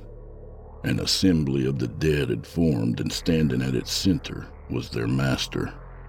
Even Chaz was amongst them, streaks of blood running down his face from his open skull like the melting trickles of a candle. His eyes stared expressionless. Someone was pushing their way to the front from the back, and Jasper gasped when Walter's headless body blindly groped through the crowd. Without hesitation, Jasper fired the weapon into their infernal master, the last remaining round striking it dead center in the chest, yet it did not flinch. The damage done to it had been as harmless as if he had flung coins in its direction. How does one kill what is already dead? Jasper was still squeezing the trigger over and over as the hammer fell on empty chambers when it stepped forward and stopped only a few feet from him. "It is impossible to destroy the void and what lies within it," it said in a deep, slow groan. "I have long ago renounced my being to become one with the void and the powers that lie within its depths. Thus, I cannot be destroyed. Though this shell of a body has long abandoned life, My essence is perpetual. Jasper fell to his knees, the gun falling from his hands as he hit his face in them and cried. There was no escaping his fate now. His valiant efforts to retrieve and rescue Terry had been for naught. She and Walter had instead died. He could not decide at this point whether to threaten it or beg for mercy. Your useless life will now have true meaning, as you will serve unto me. Serve me as your sister has done. Jasper raised his head as a noise came from behind him. It was the sound of feet leisurely shuffling, drawing nearer on the dirty concrete floor. Slowly he turned to see Terry making her way to him, her arms outstretched to embrace him. Her insides dragging between her legs as she blindly reached out, her mouth moving in speech, but the words were without sound. From inside the bus, the high-pitched wailing of an infant began. Jasper whirled and faced the master. Praise be the conception of my vessel, it said, as it raised up its arms in erudition. Behind it, the assembly of the dead began to move forward, entering the garage. Even in death, you will serve, Jasper heard it proclaim as the wave of dead shambled past it. With an impending doom certain, Jasper began taking small steps backwards, his mind racing as it scrambled for some plan of escape. The harder he tried to concentrate, the more his imagination fell flat as he watched the undead wall advance. It was then he felt a hand touch him, the grip icy cold on his bare arm. Startled, he whirled in fearful panic. It was Terry. He had nearly forgotten about her with everything going on. Jasper, is that you? Her slow, unemotional voice called out as her fingers blindly caressed his face, her empty eye sockets blankly staring at him. Jasper was rooted to the floor as his eyes widened and mouth opened in terror. A thought passed through his mind like a flash of lightning, and he wondered what hideous form he would resemble when he too was denied his eternal sleep. A distant sound caused him to turn away from Terry and face the front of the garage. The sound was of a revving car engine. The noise was enough to drown out the weary moans and groans of the dead as it grew louder. As he watched, the horde stopped and began to turn around to the unexpected sound. Even the undead lord turned its attention to the sudden noise. Terry shuffled past him, also entranced by the oncoming sound. With the sudden disruption of the ceremony came a blessed opportunity for Cameron, Logan, and Bobby to cut and run from the chaotic scene. Where the others had run off to, Cameron could not say. The three of them had fled through the lot's vehicle gate, leaving it open as they escaped. Though Logan and Bobby probably retreated back to the confines of the station, Cameron took the unexpected circumstances as a chance to do something he had been juggling about in the back of his head for months. A last chance to make things right. His fingers fumbled at the keys as he desperately tried to insert them into the car's ignition. He had no idea how long his window of opportunity would remain open, and the thought of it closing on him midway through his plan terrified him. Once started, the Cadillac whipped out of the front parking lot and accelerated onto the street before it turned through the open vehicle gate. The car's tires, like angry banshees, screeched loudly as the car turned sharply into the back lot, announcing its arrival. Now inside the back, Cameron pressed the accelerator to the floor. He glanced briefly at the old wedding picture crammed over the dashboard dials, and he forced a smile. Though this lord of the dead was already nothing more than a walking corpse itself, he was frightfully curious on how its fragile form would stand up against the force of the 5,000-plus pound car. The car plowed through the mass of dead bodies as it slammed into the crowd. Bodies erupted on impact from the car's force, either casting them into the air like dolls or exploding them into gory messes that splashed on his windshield. As the car advanced with little difficulty, Cameron spotted his target at the back of the assembly. It watched the vehicle barreling down upon it with no concern. The cocky fucker really thinks it will survive the impact, he thought, as the car neared, clearing a path through the bodies. It was not until he was a mere 100 feet from his target that she appeared. Through the assorted imitations of life that were tossed aside, it was Nancy who seemed to magically appear in the sea of dead faces directly in his path. She stood defenseless in her filthy flowered dress, with her arms hanging at her side. Past the pale, decayed, split-open face, she seemed almost saddened. With only a split second of hesitation, he jerked the steering wheel to the right, avoiding her, swerving the car through the assembly and into a row of several stationary cars. The impact was as violent as it was loud. Metal crashed and grinded into metal. Cameron was nearly catapulted through the windshield, but his head crashed against it, spiderwebbing the glass before it was jerked back and bounced off the steering wheel. His vision was blurred as blood trickled from his forehead and into his eyes. An array of sparkling stars flashed in his field of vision as he tried to recall the moments before the impact. His memory temporarily evaded him. Before he could react, the car door was flung open and a mass of rotted hands reached in, grabbing at his clothing and pulling him from the vehicle. Instinctively, he struggled against them. In the process, he unknowingly knocked the wedding picture from the dashboard. As he was being pulled out, he saw the picture on the car mat and grabbed it in a clenched fist before he was removed. From the back of the crowd, Jasper was somehow left unattended. It almost seemed like he had been completely forgotten about with the eruption of chaos. The undead lord was now making its way to where Cameron was being held as he still continued to struggle free.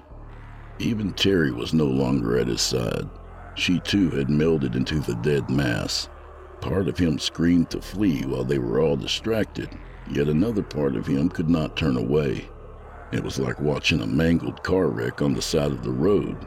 You just had to see it in more detail. That's the way it was until Jasper and Cameron's eyes locked through the multitude of bodies. "Run, boy! Run as far away from here as you can! Run!" He screamed at him as the undead began to rip into him, clawing and biting like ravenous animals. His screams pierced the night air as he disappeared under the pile of decayed bodies. A photo still clenched tightly in his fist.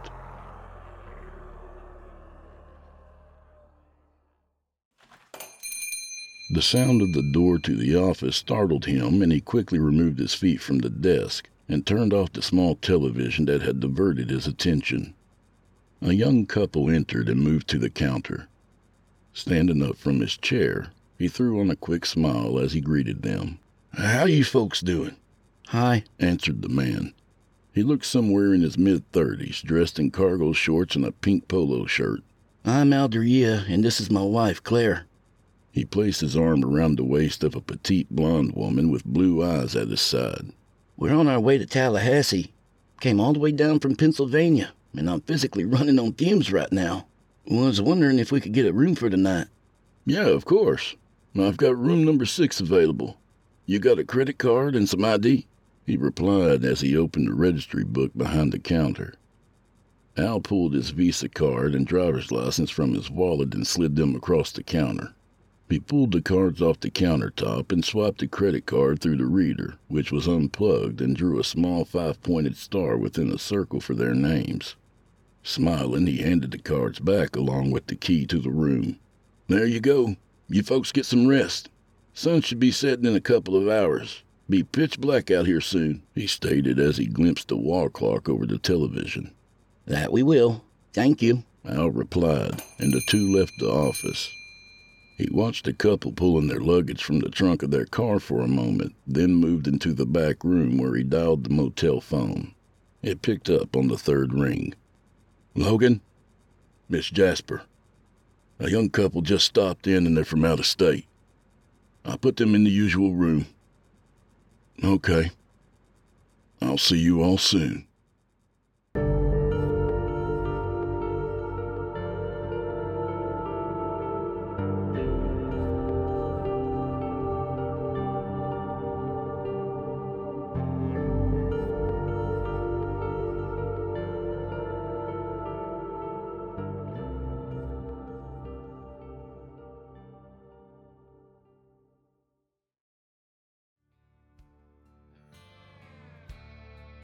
And that was Assembly of the Dead by author Frederick Pangborn.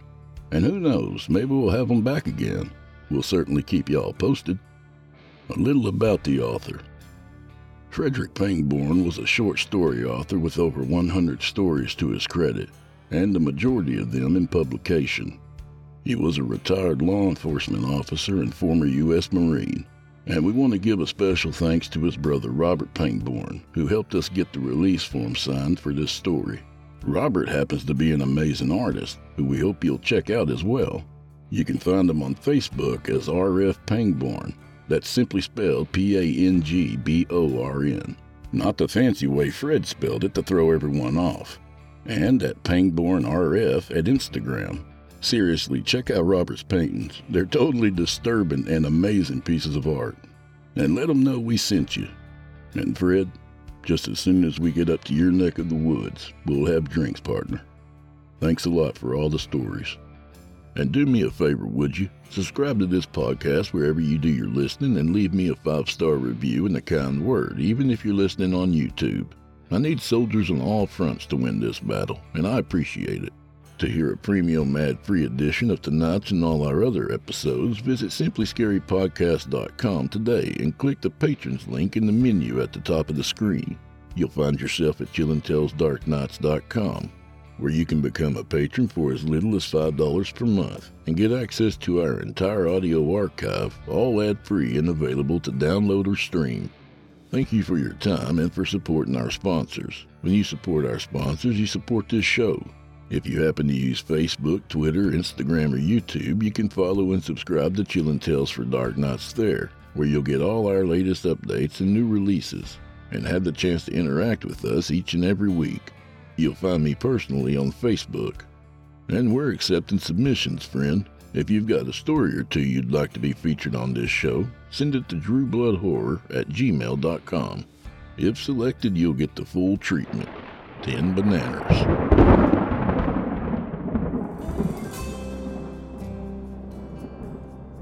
Well, I'm afraid this is where we part ways, at least till next week. So grab a drink for the road, friend. That's the nicest way I know how to say get the hell out of here. I'll pick up doing shout-outs to my patrons next week, y'all. And don't forget to become a patron yourself if you haven't already. Go to patreon.com/DrewBlood and become a patron. Come have fun with us. I'm about to be posting a bunch of new stuff on there. And so may the wind be at your back, and may the road rise up to meet you. And until next week, friends, go fuck yourselves. Good night, y'all.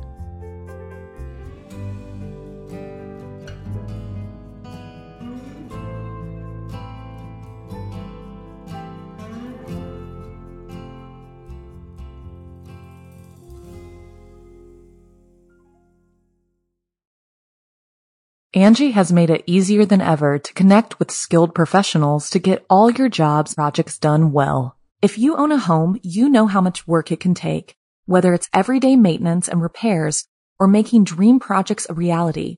It can be hard just to know where to start, but now all you need to do is Angie that and find a skilled local pro who will deliver the quality and expertise you need.